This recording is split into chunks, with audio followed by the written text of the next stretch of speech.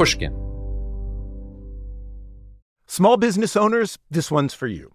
Chase for Business and iHeart bring you a new podcast series called The Unshakables. This one-of-a-kind series will shine the spotlight on small business owners like you who faced a do-or-die moment that ultimately made their business what it is today. Learn more at chase.com/business/podcast. Chase, make more of what's yours. Chase mobile app is available for select mobile devices. Message and data rates may apply. J.P. Morgan Chase Bank, N.A., member FDIC. Copyright 2024, J.P. Morgan Chase & Company. Now is the time to embrace a new wave of workers. Every day, your team grows younger, more digital, and more drawn to entirely new ways of working, which means you need flexible solutions to connect them where business gets done. T-Mobile for Business was born digital. With America's largest 5G network, we can make it easier to work together from virtually anywhere. Your team may be changing, but with the right tech, it can be more productive than ever before. Get started at T-Mobile.com/now. Infiniti presents a new chapter in luxury, the premiere of the all-new 2025 Infiniti QX80, live March 20th from the Edge at Hudson Yards in New York City, featuring a performance by John Batiste. The all-new 2025 Infiniti QX80 is an SUV designed to help every passenger feel just right. Be the first to see it March 20th at 7 p.m. Eastern, only on iHeartRadio's YouTube channel. Save the date at new-QX80.com. Don't miss it.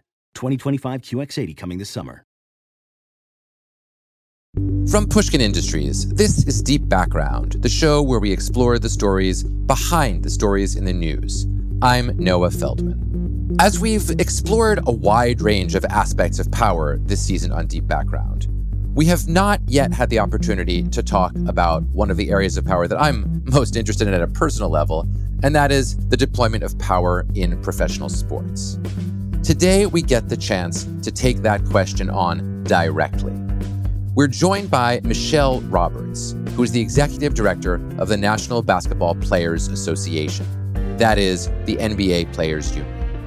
She's the first woman to hold that job, and indeed the first woman to head a major professional sports union in North America. Michelle came to this job through a rather unusual pathway.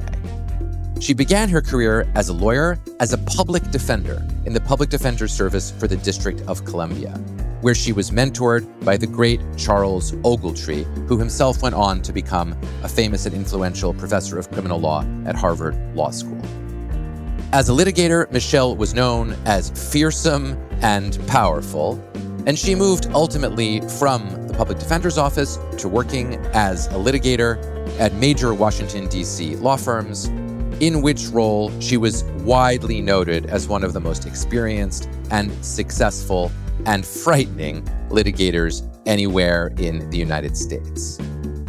From there, Michelle went straight to the NBA Players Association, and her tenure has been marked by some remarkable historical transformations in the role and identity of players, not to mention by the particularities of COVID, including the bubble experience and, more recently, the efforts of the league to come to terms with vaccination. In short, Michelle is ideally placed to bring us behind the scenes and explain to us a little bit about how power operates in professional sports in general and in the NBA in particular. We're thrilled that she was able to join us.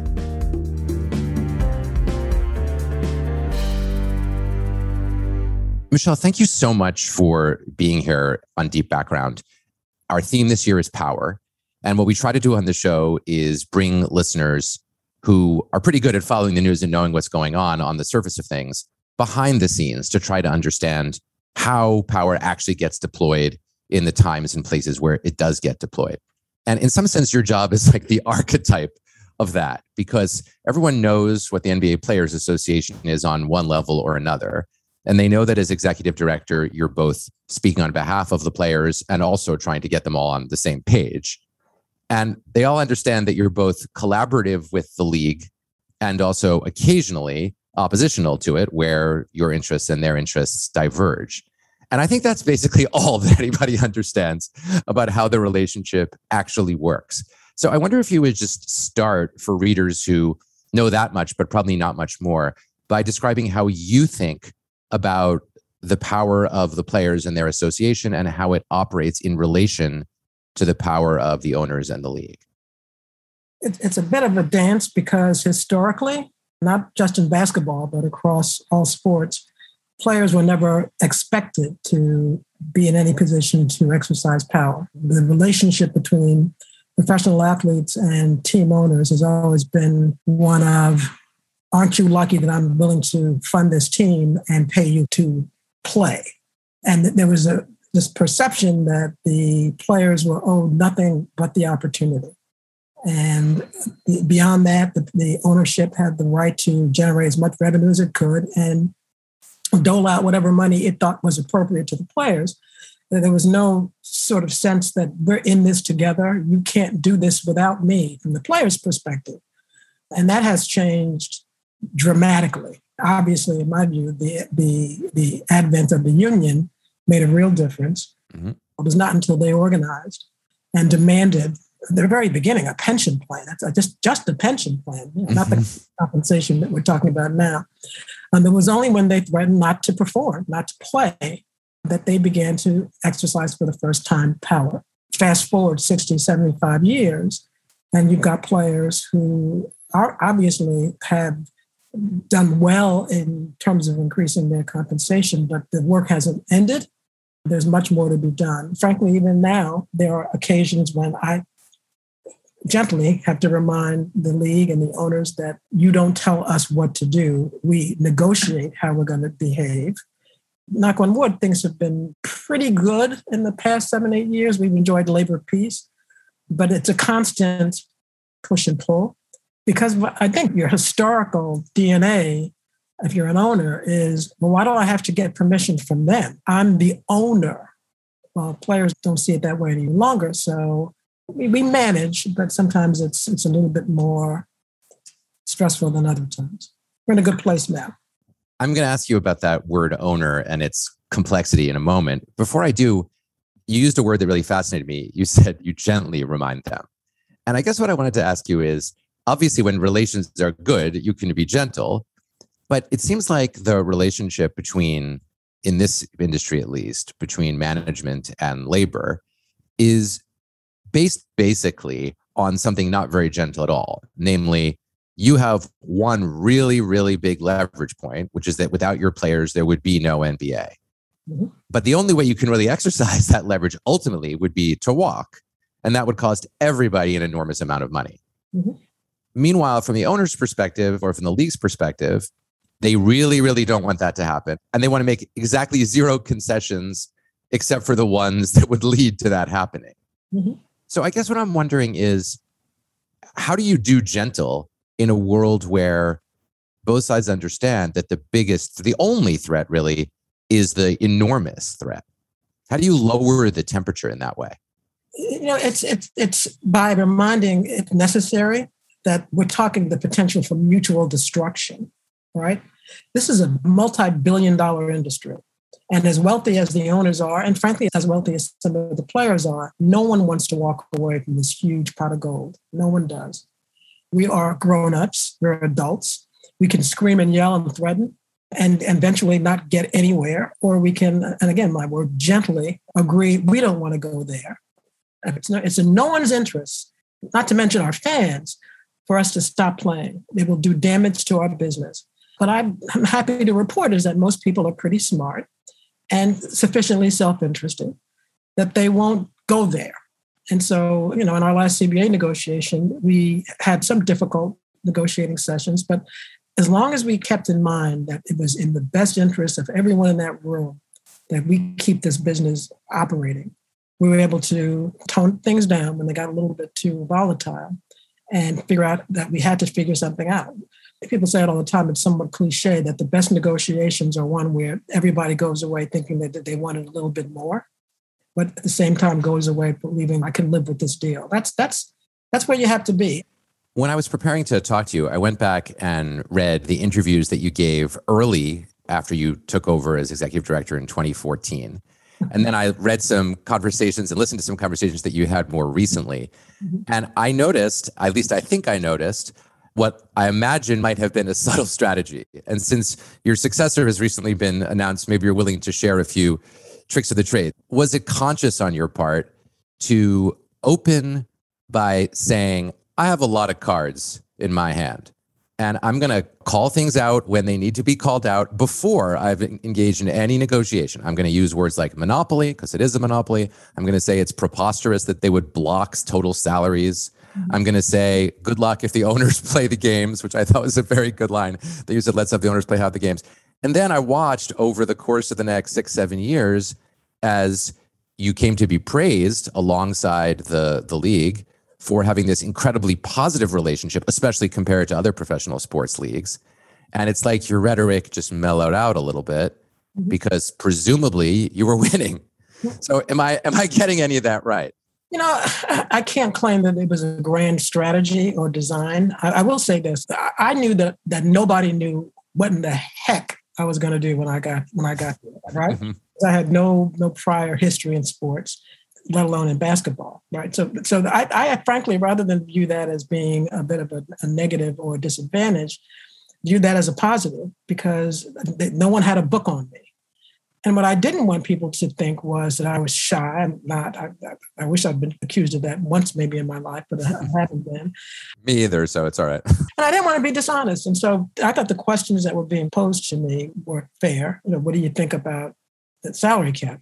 I still think it's preposterous. I think it's absolutely outrageous that only in professional sports and basketball and football do you have a talented person not being able to get as much money as he or she can be paid, right? It's insane that it's not illegal. It's hard to believe that it's not illegal. It's not illegal because it's been collectively bargained. That's the point. I mean, you can get away with all this stuff as long as it's been collectively bargained. And that's the point. So I was just telling the truth. I was answering questions honestly.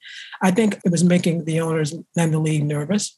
And frankly, they should have been. And I didn't do it to scare anyone. I just wanted everyone to understand that this is my view of how this business is structured. But I'm not an idiot. I understand collective bargaining. And all the things I purported to be preposterous were collectively bargained. Am I being dismissive of the efforts that went into those negotiations? No, because I wasn't there. And that was a time when leverage was not where leverage is today for players. But I still think that having a cap system is, frankly, if I had my way, there would be no cap. There would be no salary cap. So, but you know, like I said, I'm not God, and I don't think I'm going to be God tomorrow. So I understand that these things have to be negotiated.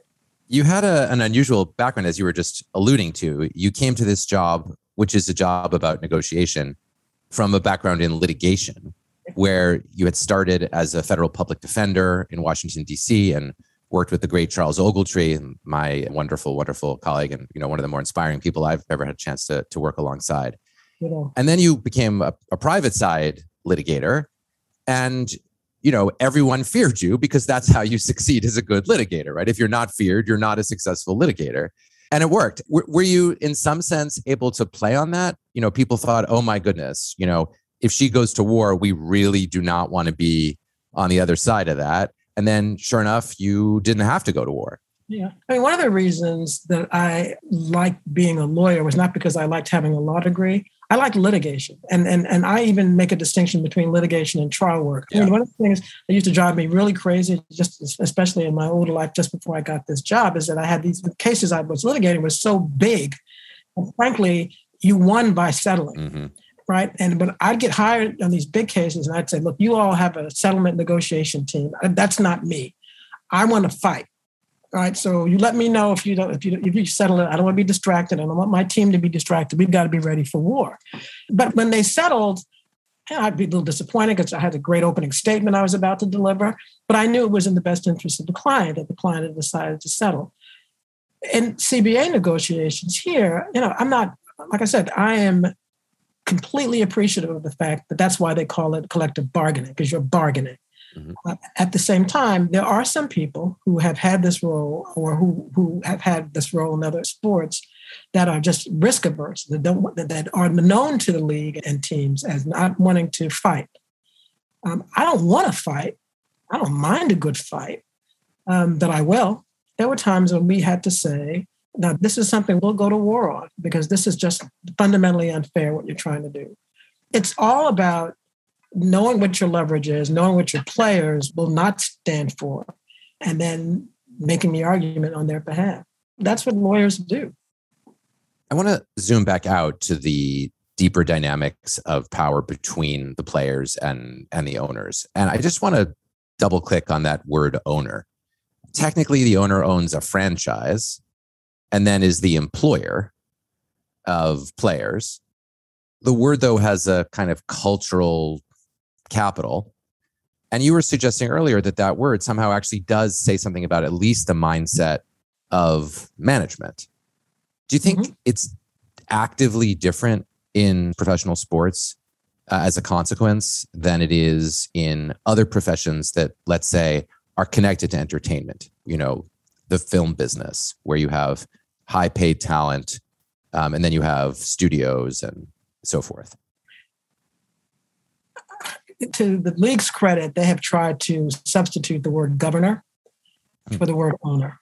And it's made some of my players pleased because they are offended by the word owner. On some levels, I am too. I think I'm just so old that I'm used to hearing it. So when I remember, I use governor as well. But the addition of the fact that most of the players in the NBA are African American and most of the governors are white, it's especially disturbing. I'm giving you a case in point. Donald Sterling, who used to own owned the LA Clippers. Right. Stories emerged that he would literally go into the locker rooms of the LA Clipper players. And Chris Paul tells this, one of the films he did about this. Sterling would go in and he'd be rubbing the players, and Chris reports that he felt like he was being petted.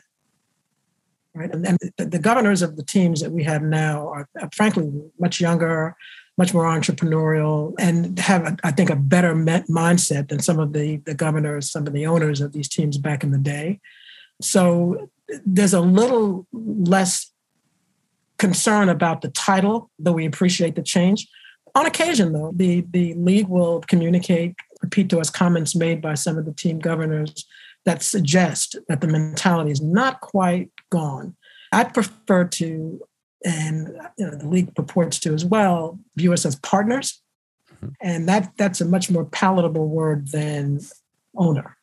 I don't want to play games. You own the team. You own the franchise, whatever. But you be very careful when you begin to use that concept and refer to the employees.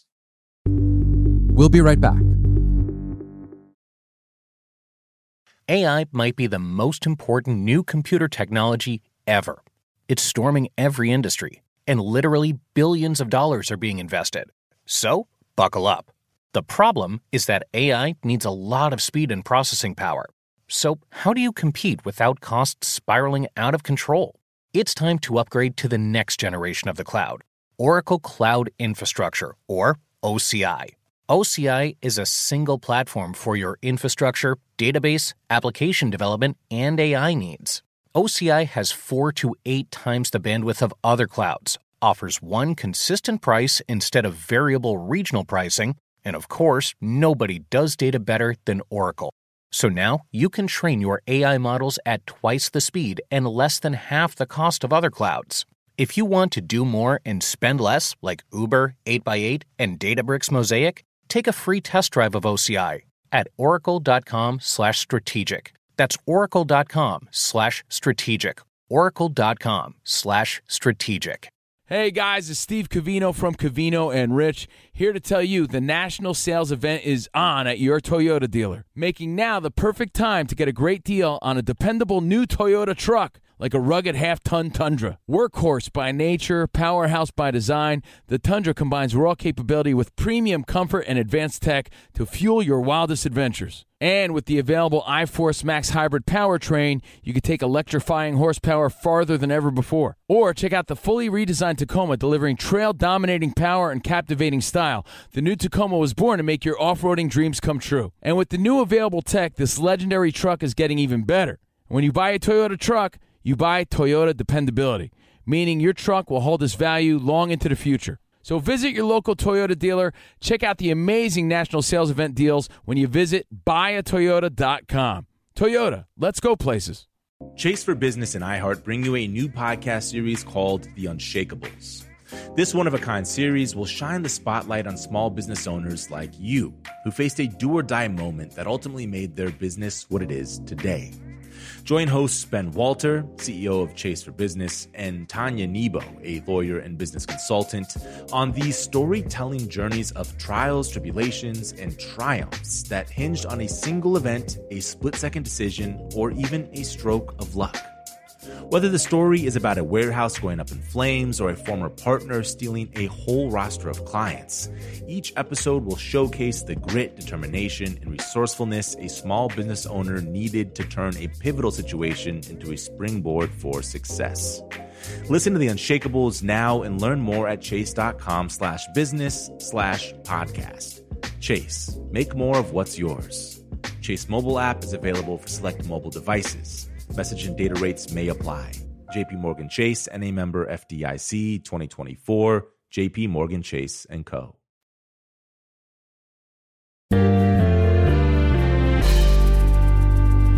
One of the most significant historical changes over your time in your job has been the rise of NBA players, especially African-American players, as major voices on crucial national questions of importance. Most significantly on race in association with Black Lives Matter, but not only on racially related issues. Of course, we have that legacy in the United States going back to the 1960s in the form of Muhammad Ali, but he was in a different kind of a sport with its own very complicated dynamics, and there wasn't a league that he was actively a part of. And of course, there were individual NBA players. Kareem Abdul-Jabbar is another great example, who had strong identities and took strong stands. Not an accident that in both of those cases, the Nation of Islam were part of the way that they made statements. Mm-hmm. But there's really been a mainstreaming of the expectation that NBA players are de facto leaders of public consciousness, both for white and for Black people. Mm-hmm. And I'm wondering, as you watch that happen, how much of it do you think was driven by the aspirations of the players? How much of it by the expectations of the public? How much by the fact that it's also a period of time historically where NBA players came to be extremely well paid, so that now Black NBA players were among the best paid, prominent African Americans in the country, and which confers a certain obligation of leadership, arguably. Mm-hmm. Yeah, I think a little bit of all of that may be there, but I think the principal component is the players themselves, right? I mean, there aren't any fans who are pushing them into the streets and into protests. In fact, quite the contrary. We get a lot of fans who use you've heard a million times, just shut up and dribble. So it's not as if I think that our fans are pushing us there. Now, the community, that's a different piece. None of these men that I'm working with go out on the streets or write those checks or do those community forums, build schools because they feel, well, I got to do it for my public. I absolutely believe this with every ounce of my being. They do it because they feel it so strongly. I'm in the middle of reading Mello's book right now, and it's just, by the way, it's a great read if you have a chance. Yeah, I have it too. It's on my shelf. I'm excited to read it. It's a great read. It goes very quickly. And Mello is one of the players who, before it became popular, was in Baltimore in the streets, marching with the community. He was a player, but he was in the streets marching with the community because he passionately felt that what was happening in that community was wrong. Well, that's the same thing our players are doing now. I think they passionately feel these things. The difference, though, and I'm still marveling at this, is their appreciation that, oh, I feel this way. Maybe I can do something about it because I've got a platform. And it's a platform that Muhammad Ali didn't have. It's a platform that Kareem didn't have, that Bill Russell didn't have, despite the passion of all those men. It's frankly, Noah, it's social media. Mm-hmm. I mean, we just got a new rookie class come in. And as I try to get to know who they are and I check out their Twitter and all this, the gram, and they've got hundreds of thousands of people that purport to want to hear what they have to say. Mm-hmm. On a good day, I might have 5 people that call me and ask me, what's up, Michelle?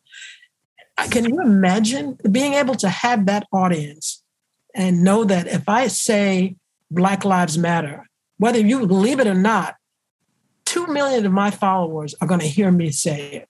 And some of them are going to say, yeah, that's right. Some of them are going to say, what is he talking about? And maybe learn something about what these issues in the community involving police misconduct. The bottom line is these players completely appreciate the power of their platform. And when we went to the bubble, a condition of going to the bubble was that we be permitted to talk about these issues. But there would have been no season had the league made the stupid boneheaded mistake of saying, no, you just play. We don't want to use any of your media time or any of the courts, the uniform, none of that. If that had happened, there'd have been no season.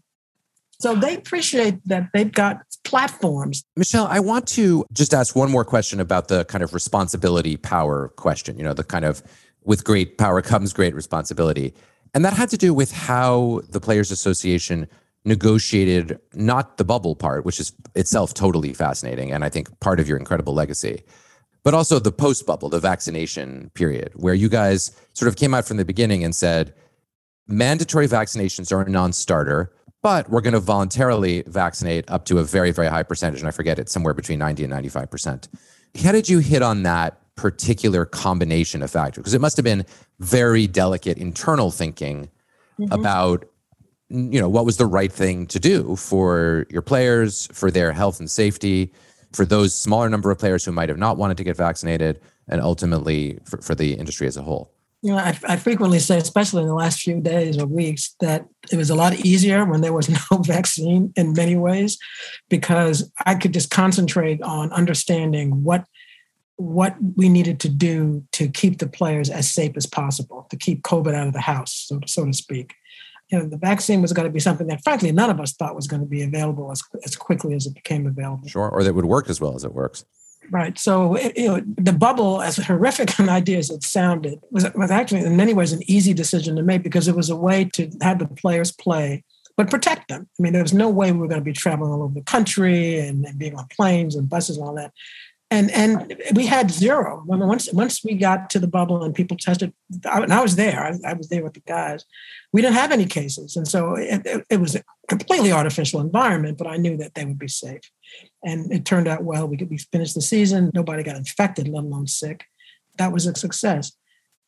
Then the vaccine started to happen, and unfortunately, and again, you can't separate the politics that were going on in the country from the vaccine and this notion of whether you'll take it or not.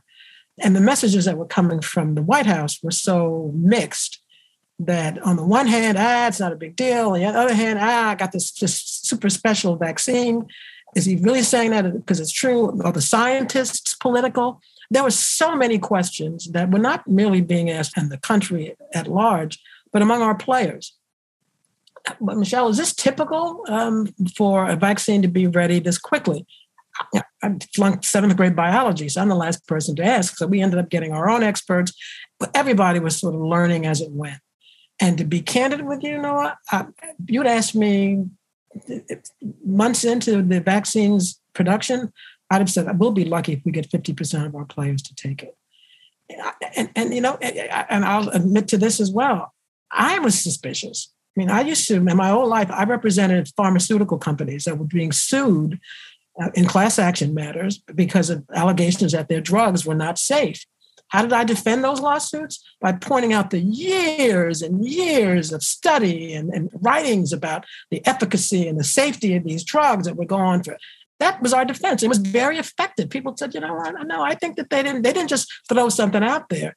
They studied this first in animals, God forgive them, then in humans. And then none of that had happened with this vaccine. And so I was hard pressed to even personally believe that this was safe. At my age, I determined I don't have any choice because the people that were dying were in my cohort. And so for me, the decision was, I know what COVID's going to do to me. I'll take my chances. Lesser of evils. Exactly. But I thoroughly understood, and I still understand, that people have to get there. And people are making fun of my players, but they're right. Those are saying it. Do the research. Satisfy yourself that this is something that is in the best interest of yourself. And now, would I have had a mandatory vaccination? Michelle, you're damn right I would have. I would have. And I told the players, I strongly believe that every one of you should have a vaccination.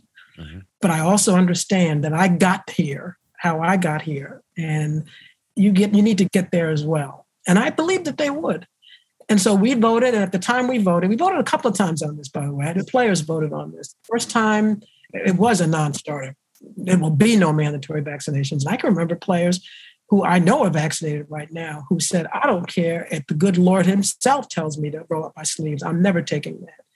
So I knew it was going to be a process. And both times we voted, the players understood that there was a risk that was being taken by not only individually, but for themselves and their families and their players' families. Now we're at 96%. I think we're going to get even better than that. Would I have a mandatory vaccine? I would, but it's not my call. The only thing I felt responsible for doing was making sure that they had as much information as they needed.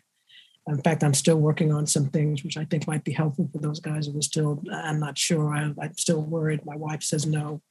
These are unprecedented times, and all of us have had to figure out how we want to manage this. It's kind of fascinating what you're saying, because, I mean, it sort of fits one of the themes that we've been talking about. The way that you guys in the Players Association were successful was not by laying down a law, but by a process of convincing people slowly, and for them doing the research and convincing themselves. In other words, it turned out to be not that aspect of the way we think as lawyers, that's, there's a right and a wrong, there's justice and there's injustice, and then we're going to fight it out, but rather about collaborative conversation in a more open-ended environment. And that actually leads me to my last question, which is, as you transition to whatever you're planning to do next, Not much. Do you think that the old Michelle, the warrior who loves to be in the courtroom, will predominate, or will the Michelle who's enjoyed building tremendously successful collaborative relationships, even across different sets of interests, be the one who predominates, do you think? Not to imply they're not the same person, but they seem like two aspects of the same fascinating life. Right. I think the Michelle that's going to be, I hope, in control within the first year of my retirement, because that's what I'm doing. I'm not taking another job. I hope that she actually dusts off that list that she's been keeping for the last 40 years and begins to check some things off. There are some things I want to do that I'd like to do before I meet my maker. Having said that, there's care to share one or two of those? I got to tell you, I've been blessed with incredible travel professionally. I mean, I've gone to some of the greatest cities on the planet, in the country and around the world. And I've never, with the exception of Barcelona, when I just stole 4 days and said, I don't care, I'm going to Barcelona. I've never had a chance to enjoy those cities beyond, maybe taking a walk. And so the first place, I want to go to Senegal. I fell in love with that country. I want to go to Senegal. I want to go back to Brazil. I mean, I want to go. I love South Africa. I've been there a couple of times. I want to do Nigeria. I love Rome. So I want to do some traveling just to get fat. But then I also want to pursue some things to keep my brain a little bit. I want to return to my biggest passion, which is criminal justice. I have recently joined a board of a nonprofit that I think is doing great work in this space. And I'm really excited about the work that I think I'll be able to do there. And then you'll see me at a couple of Knicks games. Well, those all sound like they're pretty amazing things. Something for you, something for the rest of the world, something for fun. Yeah. I really want to thank you for sharing your insights and your experiences, and also just for your fascinating work, which I think has contributed to justice in a lot of really interesting ways from different angles and in different perspectives. So thank you, Michelle. No, thank you. No, I appreciate it. We'll be right back. Hey, Doug Gottlieb here to tell you the national sales event is on at your Toyota dealer, making the now perfect time to get a great deal on a dependable new Toyota truck, like a rugged half-ton Tundra. Workhorse by nature, powerhouse by design, the Tundra combines the raw capability with premium comfort and advanced tech to fuel your wildest adventures. With the available iForce Max hybrid powertrain, you can take electrifying horsepower further than ever before. Or check out the fully redesigned Tacoma. Delivering trail-dominating power and captivating style, the new Tacoma was born to make your off-roading dreams come true. With new available tech, this legendary truck is getting even better. When you buy a Toyota truck, you buy Toyota dependability, meaning your truck will hold its value long into the future. So visit your local Toyota dealer and check out the amazing national sales event deals when you visit buyatoyota.com. Toyota, let's go places. Chase for Business and iHeart bring you a new podcast series called The Unshakables. This one-of-a-kind series will shine the spotlight on small business owners like you, who faced a do-or-die moment that ultimately made their business what it is today. Join hosts Ben Walter, CEO of Chase for Business, and Tanya Nebo, a lawyer and business consultant, on these storytelling journeys of trials, tribulations, and triumphs that hinged on a single event, a split-second decision, or even a stroke of luck. Whether the story is about a warehouse going up in flames or a former partner stealing a whole roster of clients, each episode will showcase the grit, determination, and resourcefulness a small business owner needed to turn a pivotal situation into a springboard for success. Listen to The Unshakables now and learn more at chase.com/business/podcast. Chase, make more of what's yours. Chase mobile app is available for select mobile devices. Message and data rates may apply. JP Morgan Chase, NA member FDIC, 2024, JP Morgan Chase & Co. Brought to you by T-Mobile for Business. Now is the time for 5G business. These days, we have robots that do brain surgery. You can ask an AI chatbot to write your term paper. But yesterday, as I was driving fruitlessly around the parking lot of my local supermarket, all I could think was, why can't someone come up with a gizmo that just directs me to the nearest available parking spot? Well, it turns out that's just the kind of solution that T-Mobile for Business can come up with. From smarter cities to safer industrial workplaces, 5G can enable a better, more connected world. And T-Mobile for Business has the network built for the way business and tech converge today. Right now, workforces are more widely distributed than ever. Industries are ripe for disruption, and tech is advancing at a rate that requires vast and secure connectivity. Offering the nation's largest 5G network, T-Mobile is the best network partner to take your business to the next level. Now is the time to business bravely and start building your future today. Go to T-Mobile.com/now to learn more.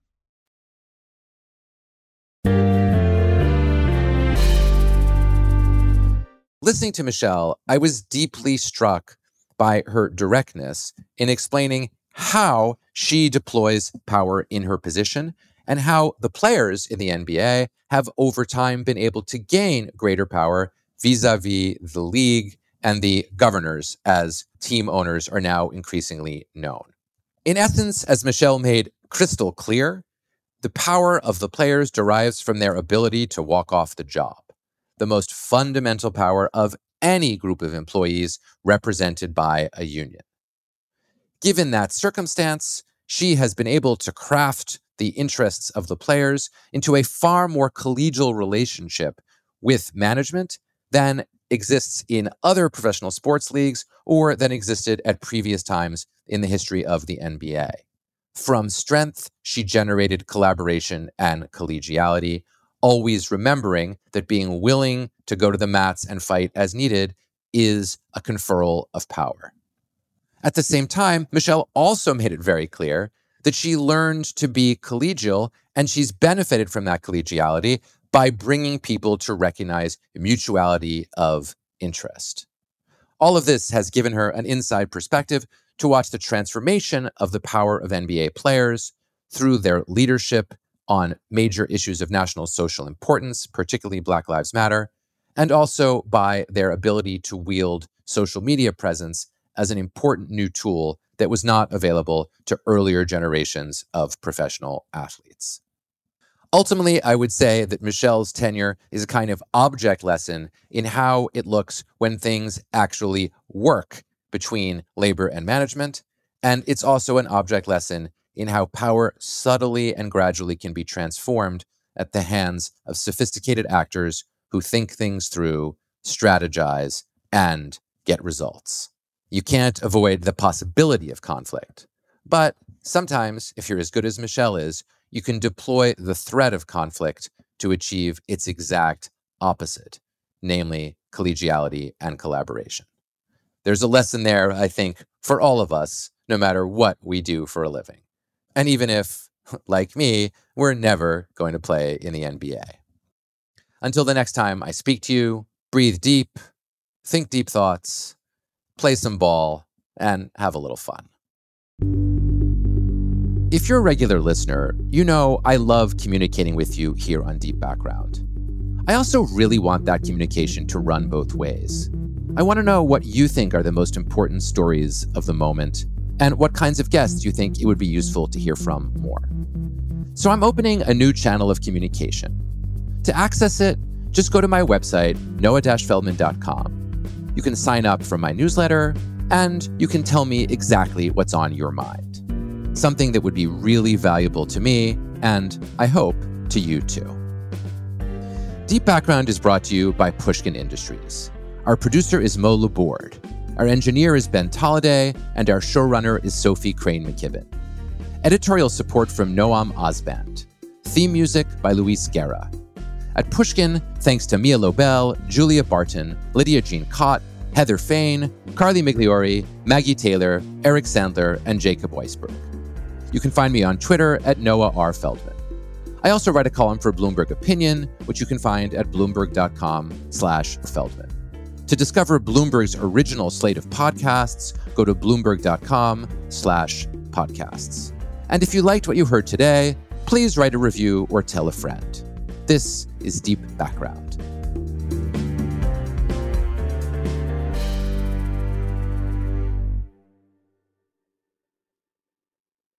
Does money stress you out? Let Facet flip your financial chaos into clarity. Finding Facet immediately put us at ease. Facet's innovative approach to financial planning ensures your money works as hard as you do, enabling members to experience the joys of having your finances in order. And that makes us Facet for life now, I guess. Visit Facet.com, FACET.com to learn more. This ad is sponsored by Facet. Facet Wealth is an SEC-registered investment advisor. This is not an offer to buy or sell securities, nor is it investment, legal, or tax advice. These testimonials are from current Facet members who are not compensated. All opinions are their own and not a guarantee of a similar outcome. Did you know that most salads travel over 2,000 miles to reach your plate? But not with 80 Acres Farms. Their crisp salad greens and herbs are food less traveled, going from farm to store in days, not weeks. They stay fresher for longer in your fridge. My salad lasts all week long, which means less food waste and easy meal planning. Oh, and did I mention there's no need to wash these greens? Because 80 Acres Farms uses 0 pesticides. Visit 80acresfarms.com to learn more and find their salads and salad kits at your local Harris Teeter. Residents at Brightview Senior Living Communities enjoy enhanced possibilities, independence, and choice. Brightview Dulles Corner in Herndon and Brightview, Great Falls, offer vibrant senior independent living, assisted living, and memory care services through various daily programs and cultural events. Chef-prepared meals, safety and security, transportation, resort-style amenities, and high-quality care. Everything you need is here. Discover more at brightviewseniorliving.com. Equal housing opportunity.